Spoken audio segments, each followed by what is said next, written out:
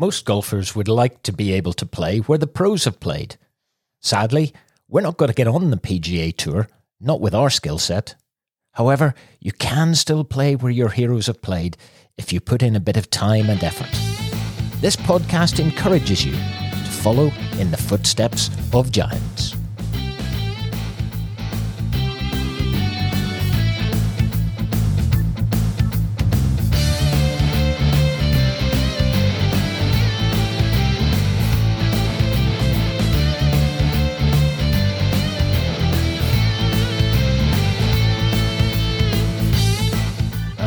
Good evening and welcome back to another episode of In the Footsteps of Giants.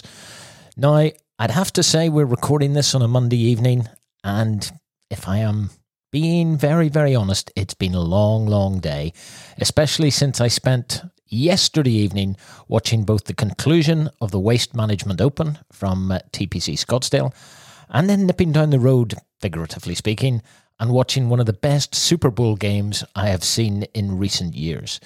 The Kansas City Chiefs defeated the Philadelphia Eagles in an absolute classic for the ages, and as long as you ignore Rihanna's miming during the halftime show, you'll come away from the event thinking that was pretty much as good as it gets. However, we're here to catch up on all things golf, and I will be shortly joined in the Scheffler suite by my longtime pal and co-host Des, who is currently negotiating the traffic on his way here from his coastal hideaway adjacent to the magnificent Ardglass Golf Club. So as we await his arrival, we will start by taking you out on the road and my conversation with PGA Pro Andy Peoples as he assisted me to select a new driver for the 2023 season and beyond. And that would explain tonight's title of the episode, Two Men and a Difficult Club Selection. Okay, we're doing something a little bit different here this evening on In the Footsteps of Giants, and we've come out to the Lagan View Golf Centre and the team from Andrew Morris Golf, who I'm going to spend a little bit of time with testing drivers and trying to see if they can select something for a 63-year-old 9-handicapper who has a tendency to fade the ball just a little bit to the right. So we have a master technician, a pro with years of experience here to help me, Andy Peoples. So what are you expecting to see from an aged body on a February evening? Oh, hi, Martin. Thanks very much. Basically, we just look at everything on an individual basis, so it doesn't really matter what age you are or what height or what size you are. It's what the golf club's doing, what you're producing with the golf club. And the parameters that we use, that we look at, was all done through TrackMan, and obviously we look at ball flight and all that sort of stuff. So, you're lucky there that age doesn't really have a factor in it. It's what you produce. That is a brilliant sales technique. Age doesn't have an effect. Yeah. It does feel it in my actual body that it does have a bit of an effect. But I will take you very kindly. About 6 or 8 months ago, we fitted the new irons, which have been working really well. Good. And those were the Callaway Apex irons. Yep. And after an extensive process. So we just thought this time that when we were having a look at the new drivers on offer, that we would actually at least feedback some information to the listeners as to the value of going and getting your swing analysed and having somebody try and fit you for something. We have a great tendency to walk through the front door and pick up the shiniest club on the block and then just buy it. And it isn't always the right thing to do. Sure, it's not. No, absolutely not. Like I say, there's so many different combinations and so many different clubs, even within one manufacturer. The perfect club is hard to find, as we already know. And I mean, the parameters of what we're looking for as amateurs is not the same thing as you will guide us through. So when you're looking at the TrackMan data, what are you looking to find? Well, it's really just trying to find an improvement upon what you have at the moment. So golf clubs have changed in every single year. But at the end of the day, you might have a golf club which is still very, very good and it's still working really, really well for you. We're not going to know what we need to improve upon until we see what that club's doing for you. Okay, and there might be something there which we can improve upon, and at the end of the day, that's what we want to do, is give you something which is going to be better than what you have at the moment. Yeah, because at the moment I'm playing with the Callaway Epic driver that I've had for about seven and a half years, and it has worked remarkably well. most of the time. But like all golf clubs, it goes off from time to time. Technology moves forward, and the temptation is to come in and actually see if I can get something. I'm not even that worried about extra distance. I'd like more consistency. I'd like to stay on the fairway more often, because if I'm on the fairway, I have a chance of scoring. I spend a lot of time recovering from the trees, as a lot of amateurs do. So, I mean, that is to me the number one reason why you go through the fitting process and you look at the dispersion and all the thing. So we will come back in a few minutes with what we call is some of the data that we've actually looked at. And we can say between the various clubs, I have a natural tendency to drift towards Callaway or Ping. But that doesn't necessarily mean it's the right answer. No, exactly. Now, we have a lot of people that come in that, right, they've always been a Ping player or they've always been a Callaway player, et cetera, but we're going to try a range of different options for you, and we will with any player that comes in. So the club that you walk away with might be a totally different one that you had in your brain, or had in your mind to start with, but that's fine. It's good to have an idea, but we're going to try a load of different combinations and look and see and find out which one's going to be best for your game. I told you that a few years ago I went through this process on a set of irons, the previous set of irons to the one that you fitted me for last summer. And I walked in with 3 sets of clubs in mind and left with none of them and with a completely different set. So I think the process does work. It gives you the opportunity to test things, and it gives you the chance to really actually see on the TrackMan data, yes, you think you're hitting that one best, but everything there is drifting right, whereas that one is staying straighter but might be 5-10 yards shorter. And I know which one I would pick. If I could consistently hit it where I needed to hit it, I'd happily sacrifice 10 yards. Yeah, exactly. When you look at the guys on tour and they hit the ball so far, the game is becoming very much a distance game. It's about how far you can hit the ball. But for us average players, it's about consistency. It's about hitting that club a certain distance and knowing it's going to go within a zone, So it's certainly about knowing how far a golf club's going to go. And being able to repeat that on a fairly consistent basis so that your scores are going to improve based on that. I love the fact that you compared both of us to average players. You are a lot better at this game than I am. But I know what you mean, because we were talking about this on the podcast the other night. There are hundreds and thousands of kids now who can hit the ball 300 yards. But a career as a top-class pro golfer, there are only 150 jobs available in the States. There are only another 150 available on the DP World Tour in reality. And then, you have to look at the other tours. There aren't actually that many top flight jobs available. So it's a hard thing to do. So sometimes it's about enjoying your golf. And for those of us who are amateurs who enjoy watching the game, what we want to do is just feel that we can compete on the same courses off a shorter distance than the pros, and then really enjoy watching the pros play it the way they do. Yeah, exactly. And it's about getting enjoyment out of the game. And you're always going to do that from, having the right equipment and being able to have the confidence in your equipment. So that's what we're here for, and that's what we're going to do tonight, hopefully. Okay, well, we'll start that process now, and we'll come back and have a little bit of a chat afterwards when you have some actual data. Remember to always exaggerate the length of every shot I've hit, just for the purposes of the podcast. But we're going to see what we can actually do. So we'll be back in a few minutes' time. Okay, since we left you listeners, I have hit about 50 shots, and with a range of 4 different drivers plus my original driver. So let's just start, Andy, where we kind of left off, that we were about to hit my original driver, which is the Callaway Epic, which I've had for about 7 years. What did you see when I hit a few of those? Well, first of all, how are you feeling after the 50 drivers here? I'm a little bit jaded, just a little jaded. Yeah, it's a pretty good effort. It's a pretty good workout. So, well done. Excellent. First of all, your current setup with your Callaway Epic, it's a good driver. You're producing some pretty good numbers with it. You've had it for a good while now. You're comfortable with it. So, I wasn't expecting to see a massive improvement, to be honest with you, even with the latest technologies and stuff like that. So, it was a good club, and you've been hitting it well. It's been very faithful, but it is just also, as all drivers tend to be, a little recalcitrant at times, where it actually decides to go in its own various directions. It just means it's not behaving the way it's meant to. Yeah. Having hit those, and you got then the base data that you will actually work with to see whether or not you can make an improvement with a different piece of equipment. So we started out then by looking at the newest Callaway Paradigm, which is a lovely looking driver. And we hit two versions of that, the standard and then the draw bias version of that. And we decided fairly quickly that the draw bias would be useful for me because I have a tendency for a fade. But the data on that was not really much better than we were getting. In fact, maybe not even quite as good as we were getting from the original Epic. Yeah, absolutely. So, we started off with the new Paradigm, which is a fantastic driver, but we weren't really seeing a massive gain, and I don't think it felt that very good in your hands, judging by your feedback that when you were hitting it. But certainly the draw bias was going to be a better club for you because you get a little bit out to wind with the club path, a little bit open with the face, so you do tend to hit a little bit of a left to right fade, which you lose a little bit of a distance, because of that. So the draw bias is going to help you, reduce a little bit of that curvature, give you a little bit more distance, but also give you a little bit better dispersion as well. So that's where we sort of went with that draw bias option. Okay. But we then went to the new Ping, and the Ping is the new G430. G430.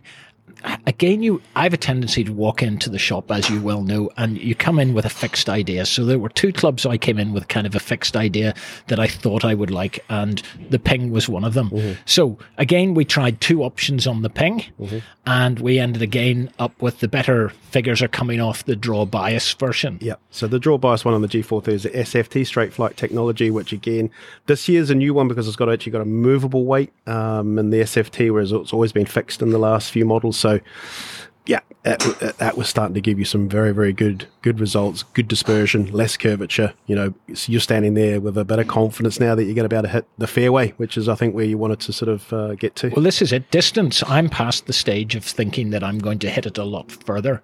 I'll have a good day where I hit a few long ones, but the reality is I need it to be in play. Because otherwise it's just going to put too much stress on my short game. Yeah. Okay, so we looked at the Ping and we said the Ping's dispersion is better. The total yardage was not dissimilar to the Epic. Very similar. Very similar. But unless, if my wife's listening, it was a good 8 yards longer and every one of them was dead straight, which isn't entirely correct. But then I decided that while I was here, I would ask and we would look at the Stealth. Yeah. So the new Stealth driver, and again, we went straight to a draw bias version of that. What do you think happened there?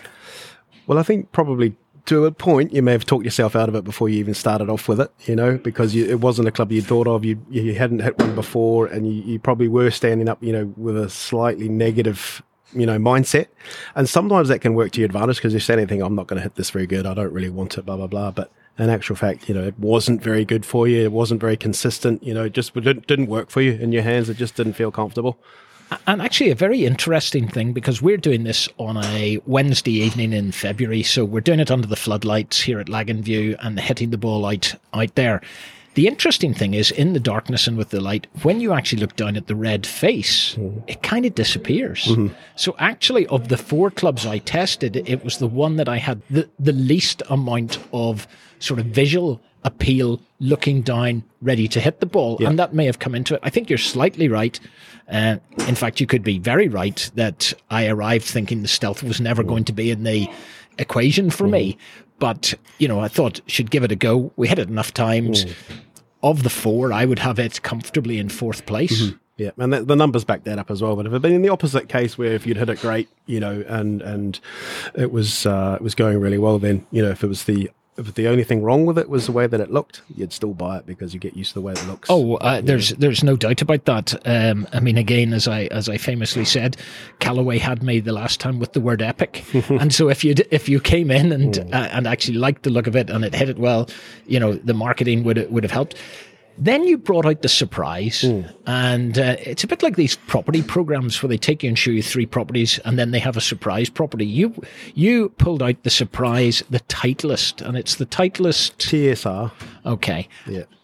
And actually, again, I had never thought of having it because I always view that the Titleist drivers are for better players than me. But again, you say there's 4 options on this? Yeah, so there's 4 options in the TSR, and there was in the last year's model as well. So for every player, there's going to be a combination there from TSR 1, which is going to be for the slower speed player looking for more distance and things like that, right the way through 2, 3, and 4, the 4 being the low spin option and the numbers in between. So tour players are using combinations between 2, 3, and 4, so there's going to be something in there for everybody, and it's a fantastic driver as well. So what did you think of that one? I actually was surprised. It is definitely it made it into the last 2, shall we say. And if the winner wasn't there, I'm pretty sure I'd be very happy to take it and try it. I like the look of it. I think it's a great shape. It hit some very nice shots, and it came completely out of surprise because, as I keep saying, and I don't know if it's Titleist's marketing, because they're very good at marketing their golf balls, their golf shoes, etc., etc. But not once had I even thought about it as being an option. And I think a lot of players of my sort of standard will always just assume the Titleist is for the better players in the world, and it's not really for them. Not at all. And that is really a surprisingly good option. But we went and then hit the 2. So we hit the Ping and we hit the Titleist again, and we hit some decent shots with both. We hit some slightly poorer shots with both. What do you reckon, having looked at the data, you would be saying, based on the information, that it would be one of those 2, but we've erred towards the Ping? Would that be fair? Yeah, we have erred towards the Ping there because it's just giving you a slightly better dispersion. The ball speed, the spin rate, the launch angle, very, very similar. But overall, the Ping was giving you that little bit better dispersion, and therefore you're going to hit more fairways with it. That was the bottom line for you, I think. Well, I think that is definitely the reason I started coming to look at this process and actually go through it. And this is something, just as we say generally to listeners, is golf is not an expensive sport, but it's not an inexpensive sport. But if you buy the right kit and are properly fitted for it, you'll have 5, 7, 10 years out of the equipment. And so it is absolutely worth your while taking the time and to come and get properly fitted. Absolutely. I did say to my wife before I came out tonight that I was coming up to do an episode of the podcast. I don't think she entirely believed me. She was pretty convinced that I would also look at acquiring a new driver. And I think realistically, having been through this process, I think it is the Ping with the draw bias is the one that I will enter the 2023 season with. Yeah, brilliant. And I really appreciate the time and the explanation you've given us for doing this. And listeners, all I can say is go get fitted properly for clubs. It's actually a fun experience. You're chatting away and you're learning a little bit about why things work and why they don't work. Yeah. And I'm sure you see it all the time and you actually said to me in the middle of this, there's a difference between a fitting and a lesson. Yeah. The fitting is trying to get the equipment right. Yeah. The lesson is to improve technique. Yeah, we could have spent the whole night on technique, Martin. That's a little harsh. It's a little harsh, but I know what you're saying. But you could very easily just take it down the lesson route, which at the end of the day, we all need to work on our technique, but we're not going to be able to perfect the technique in one session, but we certainly be able to give you a club which is going to help you improve and get better along the way. So that's the main thing. Andy, thank you very much indeed. We will do the negotiations off air because nobody wants to hear me cry when we go through this. But thank you very much indeed for your time. Pleasure. Thanks very much, Martin. All right. Well, with the miracle of technology, or as we like to phrase it here, editing, we're now back in the Scheffler suite this evening. And, I have been joined after he's battled his way through the traffic all the way from Ardglass. My long-standing pal and caddying guru. Des, you're back in the studio. Yes, I'm indeed. It's good to be back, as you say, and a lot has happened between Teagate and Treegate, and there's so much going on. There is plenty to talk about. This is the one thing about the podcast industry at the moment, is that we haven't run out of things to actually talk about. Anyway, as you can understand, we're in the Scheffler suite this evening because Scotty won last night. But before we get to Scotty, the last couple of weeks have had a couple of very interesting things. Justin Rose won the AT&T at Pebble Beach and very much just reward for loyalty and perseverance, because he's had a rough few years, but he's stuck at it, and he's a winner again on the PGA Tour. Did I hear 2019 was his last win? 4 years, yeah. Yeah, that's a bit disappointing. I didn't think it was that far back, but good to see him back, and he played very solid. I watched a bit of the AT&T, and they had real problems with weather this year, and they had a Monday finish and various things. To be honest, I wasn't inspired with the tournament overly. No. And yet the tournament sponsors, AT&T, say, no, we love this format. We love the fact that we bring out clients, we bring out celebrities, and they're not planning to change anytime soon. I mean, Jordan Spieth played, but he was probably the biggest name in the field. Yeah. But again, I think, as AT&T would say, the good side of it is the Pro-Am, and there was a couple of, I know Aaron Rodgers, hey, I know you're an NFL guy. Well, interestingly, from my point of view, that's the first thing he's won in a long time. He certainly hasn't won anything for your Packers anytime recently. Go Green Bay Packers. But the other one was Gareth Bale, who was very impressive. Yeah. And I don't know if you did you see his shot off the road? I did. I saw the little bit of video on that. He's a nice little golfer, and John Rahm had a lot to say about him, So I think he'll enjoy himself on the celebrity circuit.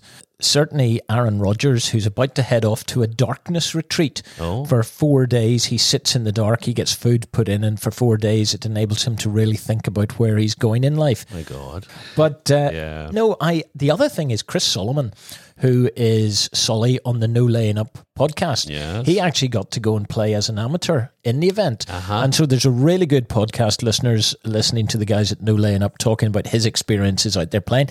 And the person he got to play with for 3 days was Bill Murray. Oh, brilliant. He was in Bill Murray's, and he said before he went, he pretty much viewed Bill Murray's routine as old, past its sell-by date. Yes. He said, when you're out there, the patrons, the fans absolutely love it. And he just plays up to it. And he doesn't seem to get tired of it. And he said, as he spent time with him, he thought, lovely fella, spent so much time, didn't walk past a fan, didn't not speak to somebody, was really, really good. And so although it's maybe a little bit tired now, the act, the people still turn up and love seeing him. Oh, they do, but he's always taking the mickey. That's what I like about him. He's always taking the mickey out of somebody, Yeah. And of course, Bill Murray was I think, he was definitely in my top 4 ball.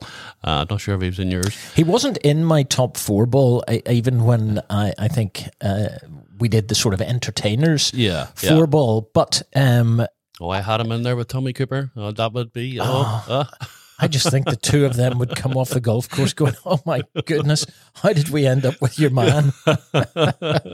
But, dear. But actually, difficult time for them with the weather, but they got through it. And what Chris Solomon was saying is that you don't realize until you're with an actual pro who's working with you just how badly we amateurs read greens. We're just not good at it. No. And he said his partner must have saved him 10 or 15 shots over the 3 days, because literally on the putting green. Yes, and I mean, that's where a good caddy comes into play. And I'm not bringing this up just because I caddy, but I do remember. Caddy did I ever tell you the time that I had a round of golf at St Andrews, Morton? And yes, in fact, pretty much had a caddy. Every listener in maybe I brought this up before, did I? Every time in the 38 countries, the listeners roll their eyes and go, I can't believe he's going to tell the St Andrews story. No, but even again. at that, I had 4 birdies that day and a colossal score. But the caddy, I mean, I'd say there were certainly 3 of those birdies I would not have got without the caddy. And the caddy put me on a line. I went, are you sure? And he went, yes, put it on that night, sir. Especially amateurs need a good caddy who knows the local course. I think amateurs struggle initially with a caddy because they feel very self-conscious, and you have to get past that bit of it, because it makes a huge difference. Oh, it does. If you're a mid-range player, and I'm saying anything from a 5 to 15, you can seriously benefit from a caddy. Once you're over 15 handicap, you're probably getting nervous having somebody else watch and critique your game. Yes. But it is a great experience, and once you're used to it, it's a very enjoyable experience. Oh, it is, certainly indeed. Okay, last week as well, before we get to talking a bit more about TPC Scottsdale, Daniel Gavins won at Ras Al Khaimah despite putting 2 in the water on the 18th. and then he holed a 30-foot putt, which he thought only got him into the playoff, but got him to win the tournament by one shot. Oh, okay. I don't know if you saw much. I didn't see that. No. I didn't see an awful lot from Ras Al Khaimah, but it does look like a difficult golf course. And this was summed up. This is an amazing statistic. I love these little nuggety statistics we find. After 3 days at the Al Hamra Golf Club in Ras Al Khaimah, the collective score to par on the front nine was minus 299 under par. Right, okay. Okay, that was the collective score collective after 3 days. Okay. The back nine was plus 2. Oh dear, okay. Isn't that insane? That is crazy. That is a serious difference. Was there wind blowing or? Well, I'm assuming it must go out in some sort of, you go out for 9 and come back for 9 and you must, where the predominant wind comes from. And it's just, it made it so difficult. Yeah. Anyway, TPC Scottsdale. I sat up last night until when I say the wee small hours, that was because I also added the Super Bowl. Of course, I knew you'd be up for that, yes. And so I went to bed this morning at about 10 to 4. Oh, dear. So let's just say I'm a little jaded. Again, it is just a great watch. And I mean, I know my wife just gasped at the 16th. I think that's the first time she's ever seen the 16th in the crowd. I mean, what is there, 17,000, 18,000 people there? But again, and I remember saying this this time last year when we were doing the podcast, that course has the best 4 finishing holes of any golf course, I think, in America. Those are 4, and we've played them, Marty. Yep. We know how difficult they are. 4 classic holes to finish. Would you agree? They're 4 risk and reward holes. Yeah. Because the par 5 15th is actually, even for us off the tees we play off, is a very scoreable hole. Yeah. With, I mean, the last time I played there, 2 of the 3 of us in our group had birdies. Mm-hmm. Sadly, I was the one that didn't. 16 is from our tees, when you don't have 20,000 screaming fans yelling at you and booing if you only put it within 15 feet. I have actually birdied it bizarrely twice. I birdied it. I nearly had a hole in one at it. The second time I ran past the hole by about 2 or 3 feet. Oh, well, fair play to you. I thankfully got my 2. Yeah. Yeah. Well, I've had 2 birdies in it because I've played Scottsdale. I think I've played it 5 times now. Yeah. Then 17 is I've had, in the times I've been there, twice I've been in the water, and twice I've been on the front edge of the green. Yeah, but it's a great hole even for the pros. And I thought 18 is a lot harder than they make it look. Oh gosh, the drive over the water, and then obviously trying to avoid the bunkers are fantastic. The bunker with the ridges in it, the grass coffins, ridges, the coffins. That's what they're called down the left hand side. Brilliant. But you know what? It's not a great name. It wouldn't inspire you to go anywhere near it, would it? No, but I was glad to see Thigali staying out of the water at 17 this year. He made sure he was. Did you see him many times? He was way over to the right hand side. Yeah, but that's scar tissue right there. Oh, I tell you, if anybody can remember his shot there, he was in contention last year, and he just got such an unlucky bounce. Yeah, it kicked it forward to the back of the green and into the water. But this year, Scotty Scheffler didn't have his best stuff. His driving was a little bit off. But his iron play and his clutch putting last night was sensational. He won it on 16. Remember he had to chip it from the holdings. There's quite a bit of debate about the whole process of the drop, but he did everything by the book. He got everything through the rules officials. I mean, as somebody said this morning on one of the other podcasts, they said, if you want the fans hanging over the green so that you have those stands built in that arena and all the rest, don't be surprised if a ball gets close that somebody has to get a drop because the stand is getting in the way of making a swing. But I mean, he sunk that. It must have been a 15-foot putt that he just got it in pace-wise. Yeah. If he had missed that, and Taylor had got his, that could have been a lot. Sorry, just on the side, did you see Jordan Spieth's little incident where the fan caught the ball? No, I didn't see that. That was a good little one, and it was actually one he had to.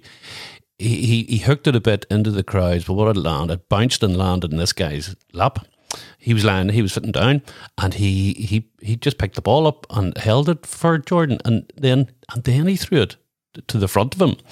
So there was Jordan Spieth made sure he was right there, that he got the referees over and he got a strop, and he actually made a fantastic recovery and got a par out of it. But it was very interesting. What is the rule on that? They were saying that the chap that caught the ball So just hold the ball where it is, where it's landed. Don't move on his Yeah, lap. but the vast majority of the people at Scottsdale don't have the first clue about the rules of golf. No, not that at isn't all. why they turned no, up. No, not at all. But interesting.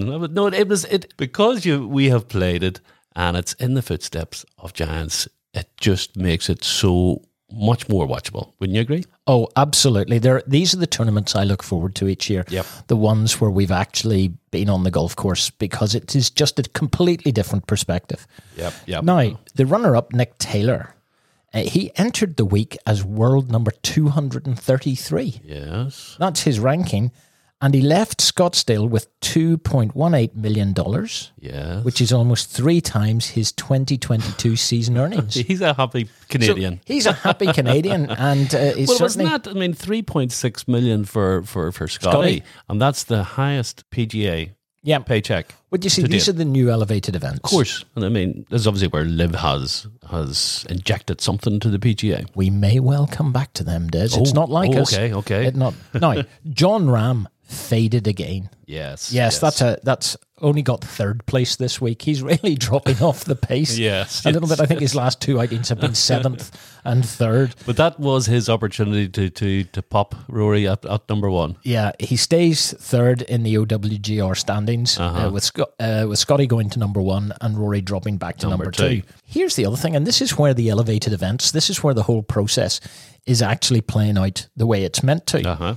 The event boasted a stellar leaderboard with Justin Thomas, Jason Day, Sanjay M, Jordan Spieth, Sam Burns, and Tyrrell Hatton, all in the top 9. Yes. Those were the top 9. So if you take the only one outside that you would say is outside of the superstar category, or more or less superstar category, was the runner-up, Nick Taylor. Nick Taylor, yeah. Now, tied for 10th were the following 4. Xander Schauffele, Ricky Fowler. Yes. Good to see him back. Ricky back indeed. Adam Hadwin and Wyndham Clark. And a tied 10th earned them 485 grand. Yes. And Seamus Power was in the top 10. He got a lovely paycheck there. He wasn't in the top 10. Sorry, he would have been next category was top 14, tied 14. Sorry, I'm forgetting he's in the top 10 in the FedEx rankings now. He is. He's number up to 7.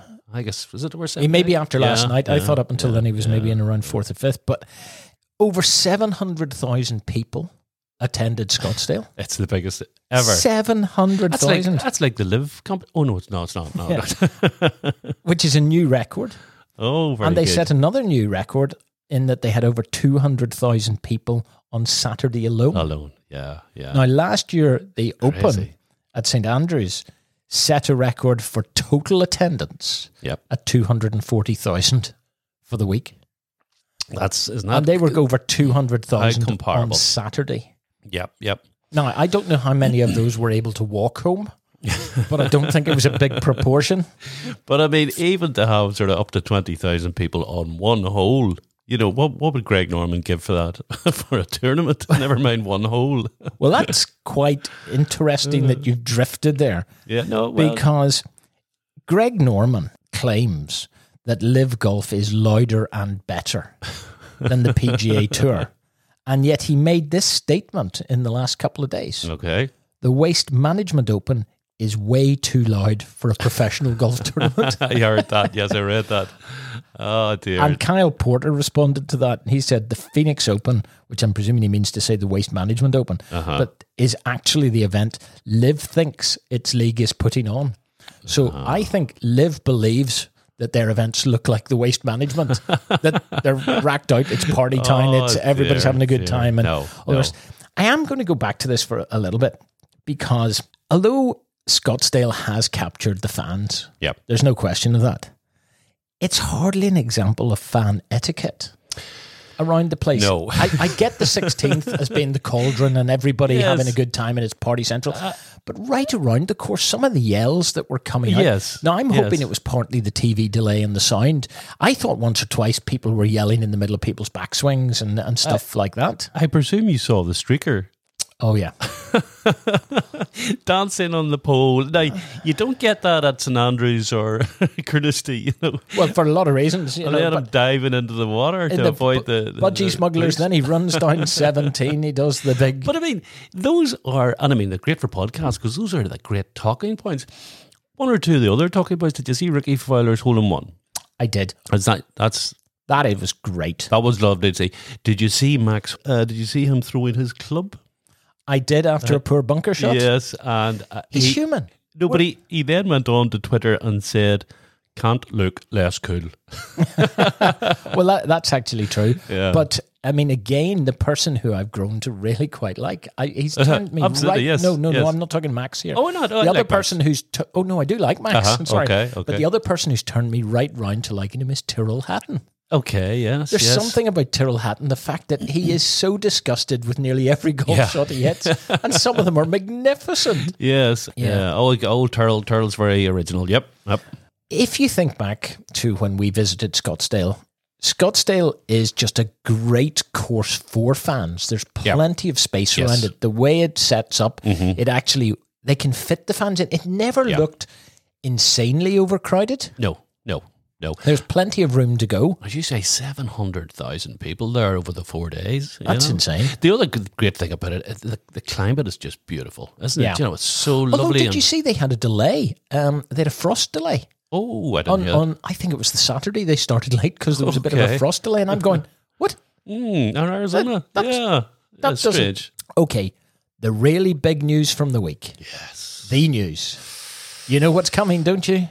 Does it begin with T? It certainly does. The biggest news of the week relates to the fact that Tigers will play competitively for the first time in 2023 next week at the Genesis. Yes. Now, I don't know if you've seen on Twitter and various things the way the players responded to this. Yes. They were told in their press conferences, they grinned from ear to ear. Did you not hear what Max Homa said? Yes. On you go. Max Homa said they would carry Woods down the hill to the first hole and then carry him back up to the 18th if need be. And nobody would mind. No. Everybody went, it's absolutely awesome. Jason Day, John Ram and Tom Kim were all asked. Yes. And they all stopped and went, what? He's declared? He's playing? Yeah. That's awesome. Yeah. You know, and they grinned from ear to ear. And Jason Day in particular looked like it was Christmas. That's right. And he'd been given a really nice present. I think they all probably realise that the Tiger has got them a lot of money in the last few years, you know, the money that Tiger has brought into the game, you know. Oh, well, I think everybody knows that now. Yeah. And his impact now is every time he plays, it is big news. But here's another little interesting bit from it, because Dylan Dethier, who I follow, he commented, Tiger Woods announced on Greg Norman's birthday, during golf's biggest party, that he's playing the Genesis the week before Liv's season opener and on the course where he made his tour debut and the location where his career nearly ended. Yes. I mean, that's 2 years ago he had that accident. Now, and that's... Whoa.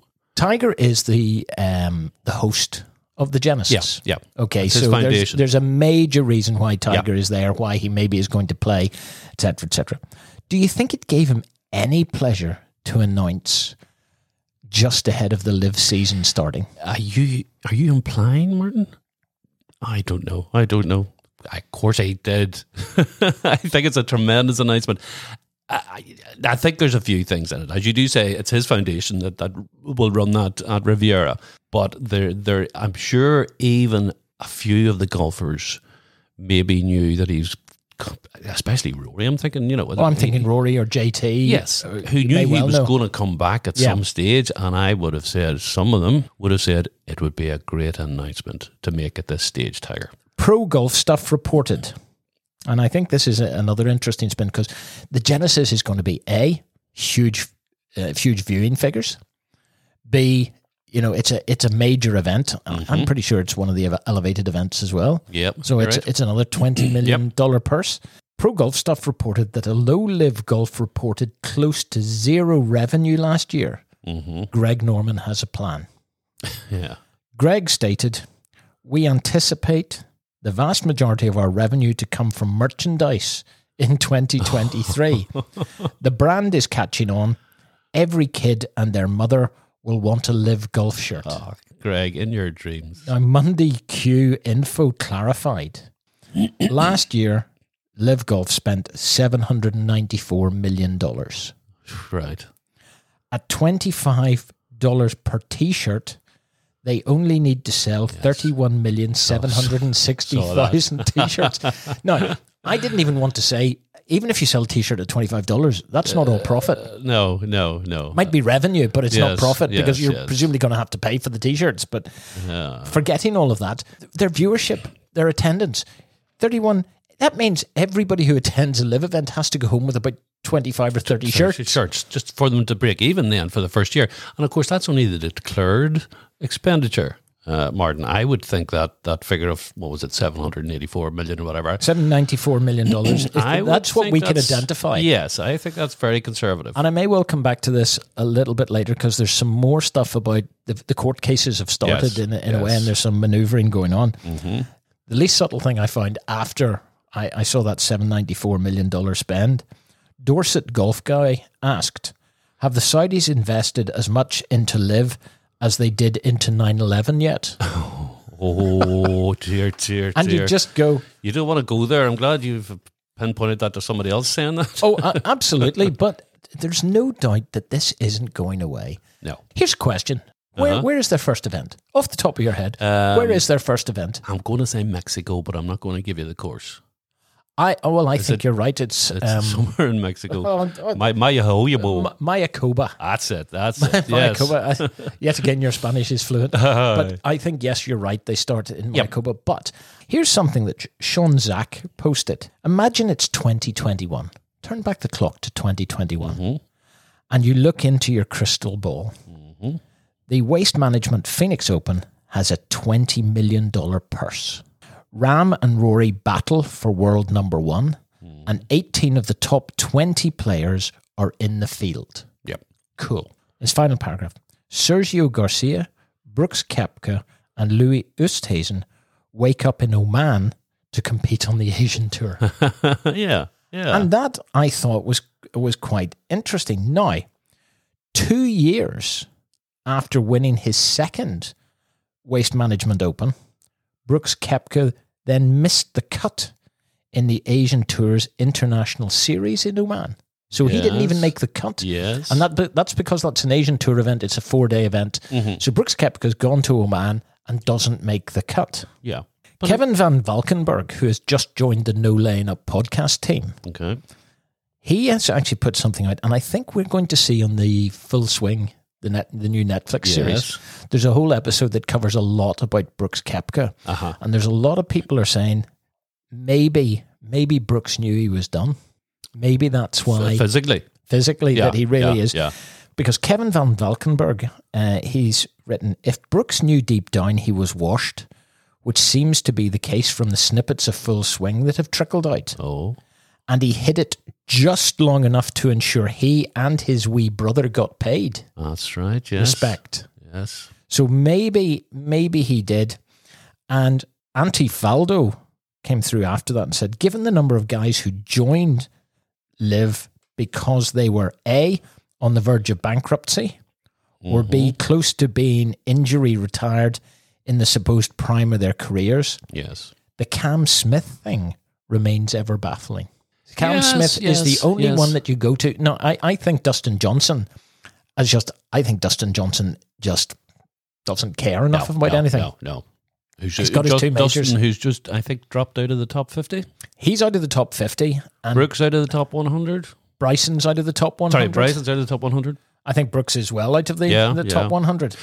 But on the side of that, I mean, and it wasn't really mentioned, I don't know why, but at the Saudi competition, Saudi Invitational, where Brooks, Cameron Smith and Phil did not even make the cut. I know, and that's a cut event as well because it's on the Asian Tour. It's not a Live, although it's still paid for by the Public Investment Fund of Saudi Arabia. It sort of was kept very quiet. I thought there would have been more on that. But somebody pointed out Brooks sold his business at the top of his market. Okay, yeah. He sold his business. Yes. He doesn't own that business anymore. Yeah. And yes, I think he's won a Live event. He's done something, but the reality is Brooks is not playing good golf and hasn't played good golf for quite some time. Nor Phil. Phil's probably playing the worst golf of his life. Have you seen the photos of Phil? Phil is down to his college weight. He's lost a lot of weight. Yeah, that's a lot of people were commenting on. Didn't help him make a cut, though. No. Well, the other little interesting thing. Yes, Phil. And I think we can refer. Lead us there, Des. Yes, lead us we can there. refer back to, I think it was Alan Shipnick on one of the other podcasts. I think it was the No Laying Up podcast. He said that Phil is reportedly nervous about the release of Billy Walters' book. Now, that's Billy Walters' relationship with Lefty, you know. Yeah. It's going to be released. Actually, we were hoping it was going to be released at the start of the year, but it's 15th of August. Now, people that don't know Billy Walters, he was actually, I think he was a famed sports writer, but he went to prison in 2017 insider trading. But he's a renowned gambler as well. Oh, yeah, of course he was. And Phil was caught up in it and was ordered to repay about $1 million, you know, which he did, and he avoided jail himself on that.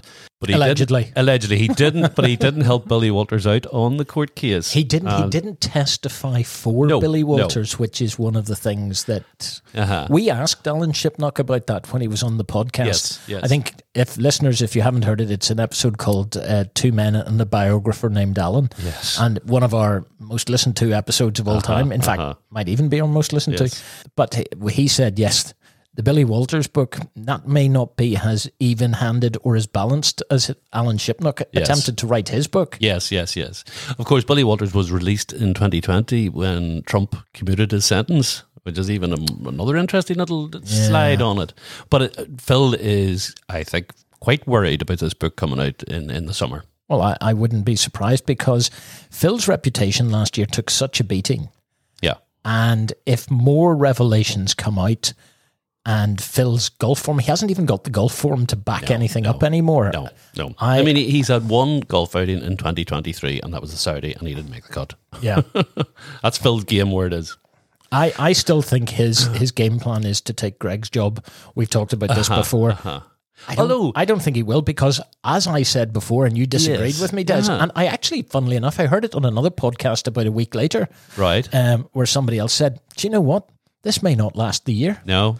If this tanks, this 14 event series, if it starts to tank, if there's no coverage, if the CW doesn't make the big difference, you know, this could be over by the end of the year. And I'm going, I know, I said that. And my mate Des disagreed with me. Ironically, he was promoted. He's now directly under Mr. Al-Ramur, you know, that guy. Well, that's because they're now moving people around because the whole court case is getting a little bit awkward. That is, of course. And we'll come back to that maybe in a little second or so. But when you talk about the world rankings, in 2013, here were the top 10 world rankings at this time. Number 1, Rory McIlroy. 2, Tiger Woods. 3, Luke Donald.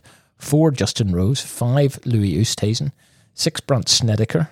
7, Alan Scott. 8, Lee Westwood. 9, Bubba Watson. 10, Phil Mickelson. It's 10 years ago. 10 years ago.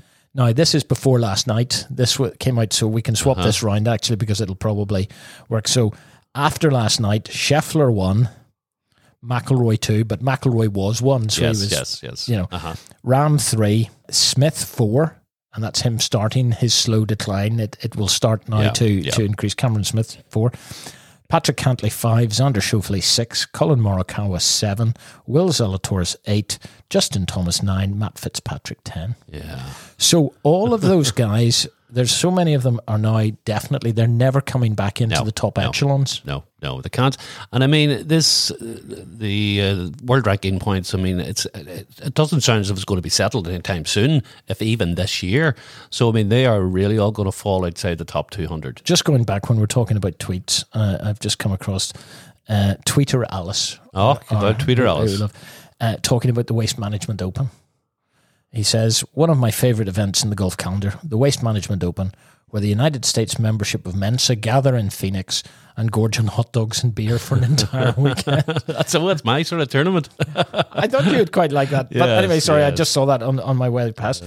Back to Phil for a second. Billy Walters on Shipnock is saying Walters is about to break his silence about the long and complicated relationship with the Hall of Fame professional golfer Phil Mickelson. Yes. That Yes. That does not bode well for Phil. I don't think we'll hear much more about this until about maybe June, July, and then there'll be some little leaks coming out here and there to promote the book, So. Well, I do think when the court cases are starting, and I think it is very, very interesting that Live Golf attorneys have revealed that the league generated virtually zero revenue. Yes. Now, this is no surprise to us, but what they're claiming in the court case is that the tour, in other words, the PGA Tour, has damaged Liv's brand, driven up its costs by hundreds of millions of dollars, and driven down revenues to virtually zero. Oh, shucks. So it's somebody else's fault. Of course it is. It is absolutely somebody else's fault. And I'm reading a wee article there too about Phil. When we're talking about Phil, he's quite confident that the Live golfers will win the DP World Court case, which I think is coming up very shortly.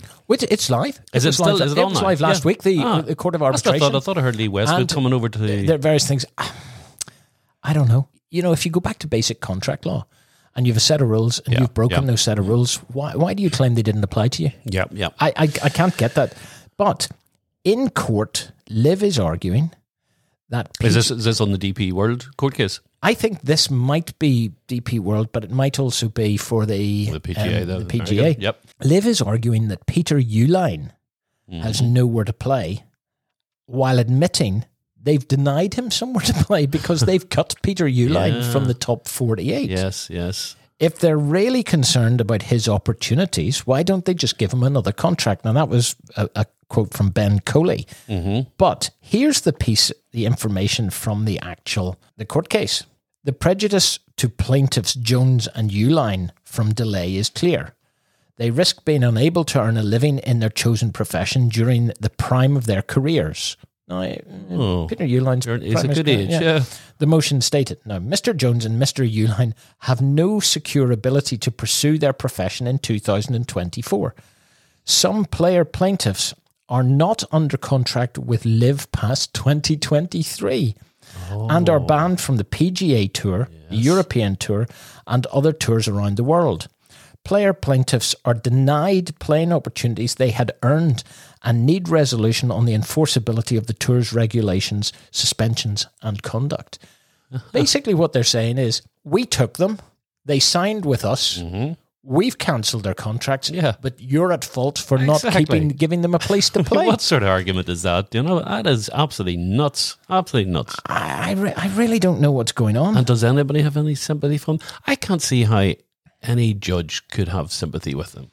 And I'm sure that the attorneys are going to bring out some... The American judge is certainly not going in their general direction. No. We've already seen that from last summer's first adjudication and going forward. I think they resting a lot of their hopes are that the DP World Tour won't be able to follow through.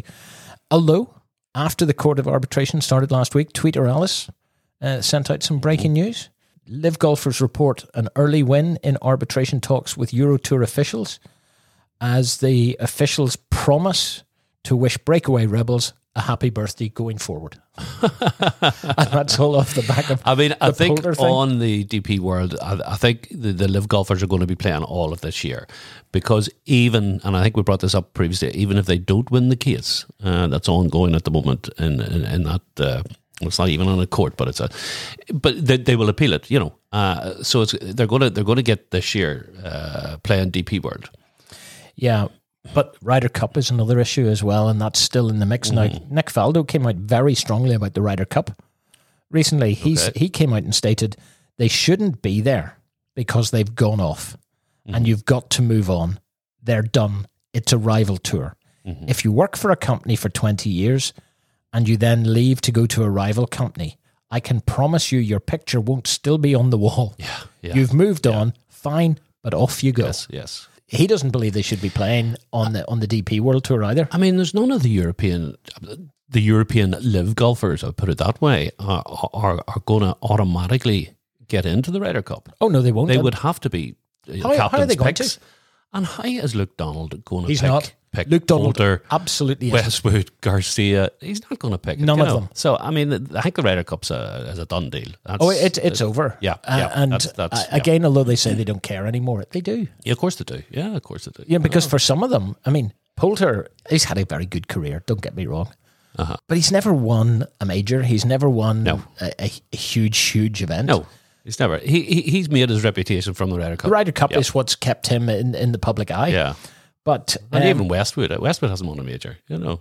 But then, I mean, again, the International Series in Oman, remember, these are the guys who wanted to leave to play less golf, and because of the OWGR situation, here's who teed it up in the Oman International Series, part of the Asian Tour. Joaquim Niemann, Carlos Ortiz, Eugenie Shakaro, Brooks Koepka, Sergio Garcia, Charles Schwartzel, Louis Oosthuizen, Graham McDowell, James Piot, Laurie Cantor, Mito Pereira, which indicates very clearly he's gone. Yeah. Although I haven't seen an official It hasn't been announcement. confirmed. No. Jason Kokrak, Matt Jones, Hudson Swafford, Peter Uline, and Brandon Grace. Yeah. So Peter Uline does have a place to play. Yeah. It's the Asian Tour. It is, of course. But you're going to have to make the cut. But there you've got Brooks Koepka, a four-time major winner Yes. within the last 10 years. And, you know, you're now trying to... I think this Netflix documentary is going to tell us a lot. It'll not tell us as much as we want to know, but it's going to tell us quite a lot. They've got to make it very interesting, and I think it will be very interesting. And there's going to be some stories out of it that I'm sure we'll bring to the podcast. But yeah, I'm really looking forward to it. Well, we will, listeners, be coming back with a bit of a review of the Netflix documentary. So all 8 episodes drop this week on the 15th, and I suspect that myself, Des, and young Mike will be fairly avidly trying to get through them. I know you've got a slight issue with being away on holiday supposedly this week, but you're going to have to... don't worry. You're going to have to try I'll and see find it somewhere. a way. I'll see it somewhere. Don't worry. But the insight we're going to gain, I think, as to how it all works is it'll give us a different perspective on professional golfers. I think it will, certainly. And I've been reading a few articles about people who have already seen it. And I mean, they do concentrate on a few individual golfers, and I think each episode is geared around about two golfers. Right. But they also said that there was a few sparkling little items, I think is what one of them described them as. So it's going to be worth a watch, definitely. Yep. Have you seen the Bubba Watson stuff where he's starting to say everybody recognizes the branding, everybody sees this? Yes. I think I have totally cracked what their rail revenue generating opportunity is. And I don't know if you've seen this. This is for one of the teams. Smash Family Experience. The Smash Family Experience for $100,000 of your dollars. That's what they're asking. Yeah. $100,000 of your dollars. Here's what you get. It includes a meet and greet and photo opportunity with the pros from Smash Golf Club, Smash GC.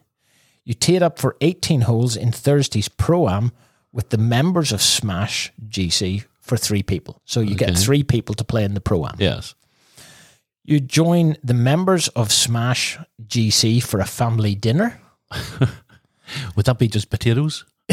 You get a private putting lesson with Smash GC coach. You get an item signed by Smash GC Pro.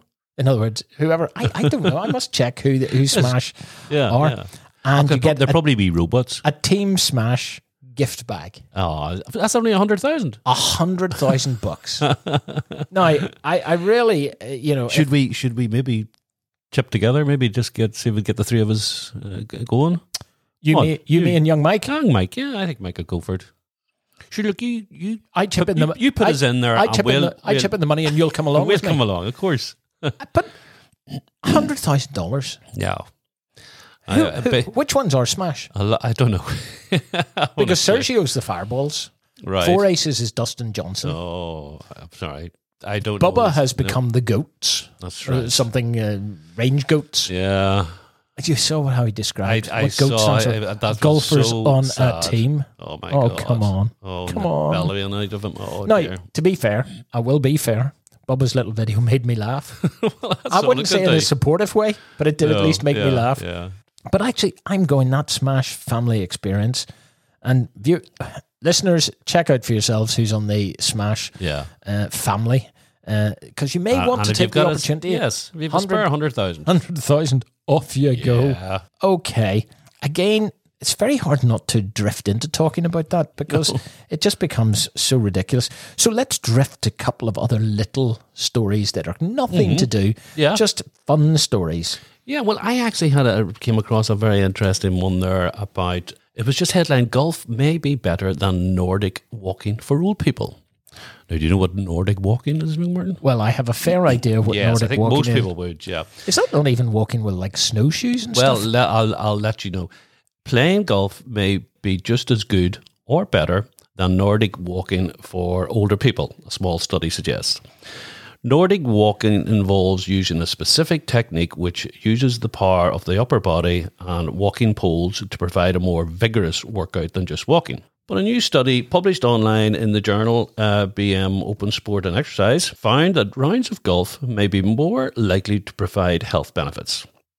Researchers from the University of Eastern Finland analysed data for 16 men and 9 women who were golfers, healthy and aged 65 and over. We're closing in on that, Des. Yes, we are. We are, of course. The team looked at 3 aerobic exercises, an 18-hole round of golf, a 6-kilometre Nordic walking, and a 6-kilometre regular walk, and measured the effects on blood pressure, blood glucose, and blood lipids, such as cholesterol. To do this, they took blood samples, blood glucose, finger prick tests, and measured blood pressure. While people in the study also wore fitness measuring devices to record things such as distance, duration, and pace. Those people taking part also wore an ECG sensor with a chest strap to measure their heart rate. The results showed that all 3 types of aerobic exercises improved cardiovascular health in older adults, including by lowering blood pressure. However, the study suggested it was golf that seemed to have the biggest effect on blood fats. The researchers said, despite the lower exercise in the intensity of golf, the longer duration and higher energy expenditure appeared to have a more positive effect on lipid profile and glucose metabolism compared with Nordic walking and walking itself. They go on to say these age-appropriate aerobic exercises can be recommended to healthy older adults as a form of health-enhancing physical activity to prevent cardiovascular diseases. So isn't that a nice little thought? Well, it's nice to know that there's a justification that we can give to our wives for wanting to go to the golf course. Yes. But actually, it doesn't really surprise me because your average round of golf is 4 hours. Yeah. Your average 6-kilometre walk or whatever is an hour to an hour and 20 minutes. Yes. It'll be something in that sort of duration. So again, plus you're then using other muscle groups as you go round the golf course. So it doesn't surprise me hugely, but it is good to use it as an excuse now. Anytime I want to go and play golf, well, I'm only doing it for health reasons. That's it. And when my wife keeps shouting at me, get out, get some Nordic walk in there, I'm going to go, hold on, darling. No, I'm going to do a wee game of golf because it will be much better for my metabolism, much better for my fats, etc., etc. Absolutely. Well, that's good. Okay, well, there are risks, though, of going to the golf course. And Nordic walking, I would have thought. But there's bigger risk going to the golf course. Lee County Sheriff's Office deputies recently responded to the Del Tura Golf Course in the North Fort Myers district after an emergency plane landing. The pilot was the only occupant on board and was uninjured. The plane was moved off the course and no golfers were forced to take a mulligan. Apparently, the golfers had to roll it off a green where it had come to rest before they could putt. Oh dear! Could you imagine the mess? There's the thing: is the plane has landed on the golf course? No, apparently, almost no mess at all. Well, of course, you can tap down the tread marks now from the tires, can't you? When planes land on greens. I would think so. Now, by the way, the one thing we didn't mention on the way past was the Kenya Ladies Open, which recently happened. And I have a photograph here which I'm going to show, which is if you go to Kenya and play golf, how fantastic does that look? And there's a great picture of one of the girls walking down looking at several giraffes just in the middle of the fairway. What a fantastic. Yes. And then I came across another little story. 3 women go on a Las Vegas golf trip, and each one of them has a hole-in-one on the trip. Get away. 3 ladies away playing golf together, and each one of them had a hole-in-one on the trip. Now, I'm wondering Yes. Yeah. What are we going to tell the husbands when we get home? Yes. No, don't. Let's leave it there. Leave it there. But what happens in Vegas stays in Vegas. Yes. But that was... Well, that's nearly as good as Kim Jong-un having his 7 hole-in-ones in one round. Unbelievable. He's mastered the game. His caddy testified as well. He must have had them. He's mastered the game. Final thing, Des, is Lou Stagner gave us our thought for the week. Okay. Enjoy every single swing like it's your last one. Someday it will be. We don't always know when the last one is coming. Yeah. Is he talking about golf there? I'm presuming he is, actually. So I think one of the things I was just going to say, listeners, is we're getting into the start of the golf season. We're very, very close now. Yes. I've been fitted for the new club. You could almost argue that I was fitted up for the new club. But it all depends which way. I'm excited now to realistically start to prep for playing. Start of March really is when I'll start to play properly. Sorry, that's when I'll start to play regularly. Whether I play properly or not is a completely different thing. And for us, it'll run through till about October, November, and then a couple of months off. But it's the start of the season. There's always optimism in the air, Des. Are you feeling optimism? Yes, I am actually. Now, in my last few rounds of golf, I've been quite steady. I don't know what it is. I mean, I get out 2 or 3 times a week every week. Way more than I do. Yes. Yeah. And I'm actually beginning to feel a wee bit confident, which I haven't had for about 5 years. I would be very happy to play with a confident Des because actually one of the things I've said, and Des and I have been competing with each other for well over 40 years on a golf course. And one of the things, we both love beating the other one, but we like it to be a tight game. It's so much more enjoyable when you win. You don't want the other person to be awful. And you passed through a phase there where your driving was so inconsistent that you could be out of a lot of holes after the first shot. Thank you, Martin. Thank you. But no, I'm delighted if you're coming back. I would rather be playing. Well, let's just see how the season comes apart. You know, no doubt it will come apart, but I'm enjoying it at the moment. That's the Do you know thing. what? And then once you get out caddying again, it'll not be too long before you're out in a few more Caddy's Corner stories for the listeners. Of course. But I think all we have to say now is this week, look forward to Tiger's coming back. Hey. Look forward to the Netflix documentary, which drops on Wednesday, all 8 episodes. And by the next time we do an episode, we'll be doing a bit of a review on the Netflix documentary. And until then, my name is Martin. My name's Des. And hopefully young Mike will reappear in the not too distant future as well. But until then, have a great golfing week. Look forward to seeing Tiger. And Netflix, make it as good as we all hope it's going to be.